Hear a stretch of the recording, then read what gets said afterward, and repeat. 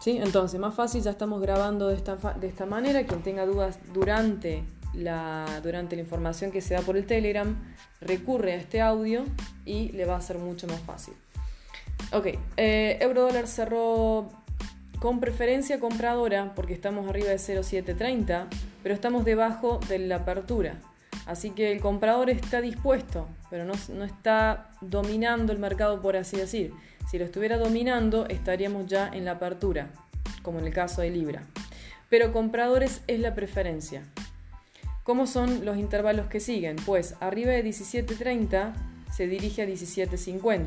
Pasando 17.50 podemos seguir comprando hasta 17.80. Pasando 1.1780 seguramente ya estaríamos a 1.08. Arriba de 1.08, enhorabuena, seguimos comprando. Pero no está todo dicho todavía. Yes, so once we get through 107.50, we can buy back on the euro dollar up to 107.80. Above 107.80, we can maybe buy again, but just above 118. Yes, I'm sorry, 108.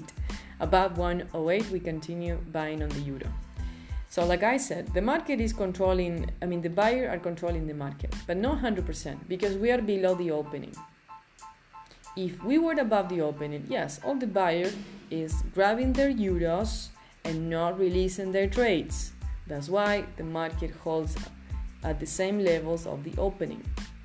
So that being said, it's okay to buy, but just be careful because it's not guaranteed that yes, it's going to recover from now on. It's not guaranteed that. Bien, en el caso de Libra es muy distinto el caso porque sí tenemos un mercado que entró, sostuvo y domina al vendedor. Así que en este caso ya se puede llegar a sostener las posiciones. Estamos hablando que este es el máximo diario, 19.36, que si lo pasa puede alcanzar el 19.50, que si lo pasa puede alcanzar el 19.60.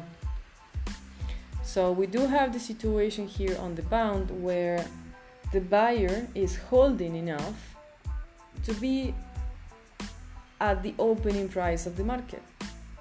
So yes, they are holding. So now the high of the day is 118.36. If we get through it, we keep buying up to 118.50. If we get through it, we can buy up to 118.60 and keep doing the same. But this is a situation, ideal situation, you know. Claro, cuando queda al nivel de apertura, sí, es una situación ideal. Dólar yen no pudimos hacer mucho, estamos debajo de 111 y arriba de 110.50. Por arriba de 111, compra hasta 111.30. Debajo de 110.50, venta hasta 110.30, 110.20. Okay, so dollar yen, above 111, buyers up to 111.30. Below 110.50, sellers down to 110.30, down to 110.20. ¿Qué más? Dólar CAD no hicimos nada, está consolidando preferencia de venta. Oro y plata están en niveles compradores con preferencia. En el caso de plata, las compras siguientes tienen que ser idealmente pues pasando los máximos del día, ¿sí? Como al igual que hablamos con euro, lo mismo en plata. No podemos decir que el comprador está dominando el mercado, pero sí podemos decir que fue un día de compra y que cierra en preferencia compradora. Por arriba de 12.70 sube a 12.79, no es mucho lo que hay. Y de ahí pasa a 12.80, posiblemente 12.90. Así que la precaución simplemente es esa, tener noción que el comprador es el que está con preferencia en el día, pero el comprador no es el que se está llevando el mercado.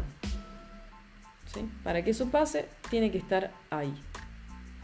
So, same thing for silver. The buyer is okay. Now we buy above 1270, up to 1279, up to 1280, maybe 1290. The buyer is okay, but they're not controlling the market. If they were controlling the market, the price now should be here, at the levels of the opening, and it's not. Lo mismo en el caso de oro. En el caso de oro, pues solamente arriba de 1500. El buy stop no se activó, este es el target. Okay? So for gold, we do have the buy stop here, this is the target here. So buyers are fine, but we don't know yet if it's going to reach the 1500. Okay. Bueno, eso es todo lo que tenemos. Ahí Sí, con todo, euro y libra, si se responde a los precios que necesitamos y que mencionamos, no aflojarle, porque es el mejor momento, cuando empieza la recuperación. Bien.